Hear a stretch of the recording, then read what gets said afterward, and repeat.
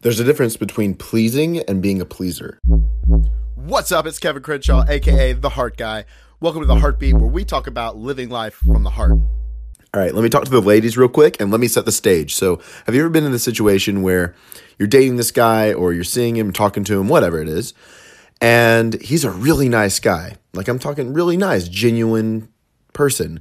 Different than maybe anything that you've ever experienced. He's just got a lot of good going for him. And yet you're still kind of repelled and you almost feel suffocated because he's kind of clingy. You ever been in that situation? Because I know I've given somebody that situation as a guy.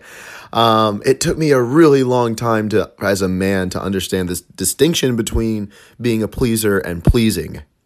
Because women want to be pleased, but they don't want a pleaser. That was the biggest mindfuck to me. And once I finally got the distinction, things started shifting. I started not repelling people that I wanted to talk to and actually started attracting better quality people into my life because I emitted a different aura. So I was talking with somebody yesterday about all of this, which led me to kind of dive more into this because I remember I made the distinction and then I kind of like retraced my steps and I was like, okay, well, how did I make that distinction? What exactly is it?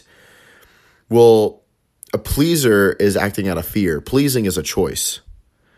When you're being a pleaser or being clingy, guys, most of the time it's out of, oh my God, she's out of my league. I got to do everything in my power to make sure that she's mine or to make sure that she doesn't leave me. And you end up, what you fear end up happening most of the time. When you're pleasing, it's a self-confidence. So I'm confident in myself. I'm going to choose to love and give to this person.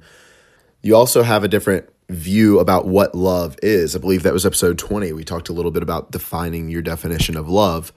Because if you believe love is abundant, you're not necessarily going to be that clingy because you have an abundance of love around you. And it's also healthy to realize if somebody's willing to stay in your life.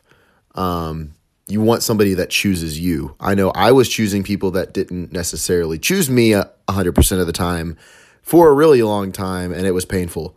But that was because of partially my self-worth one, self-confidence one, because I have had issues there growing up. But also my definition of love at the time was scarce. I've since changed it, and things have been magical since I've changed it. But that is some pretty big points on that. Another thing I want to talk about too is societal manhood is that stoic, like almost kind of like an asshole. And the reason that attracts so many women initially is because it does give off that, it's a false confidence, but it gives off that confident vibe of, I don't care either way if you're here or not. I'm going to do me. It almost creates scarcity for ladies because they're like, oh, he's like has his freedom of choice. I want him to choose me. So then it's a different quote unquote game without playing one, if you will. So in order to shift to more of a pleaser, I would say definitely for the guys, definitely work on your confidence, work on your self-esteem. And you really got to emit that aura of that love is abundant. You got to really have that belief and open your eyes to that fact because it really is a fact. I don't believe that's a belief. I'm going to eat my own words on that one. But to the ladies, being a pleaser is actually part of your DNA. It's think cave woman, caveman type stuff. And you research Alison Armstrong if you haven't already. Understanding Women changed my freaking life.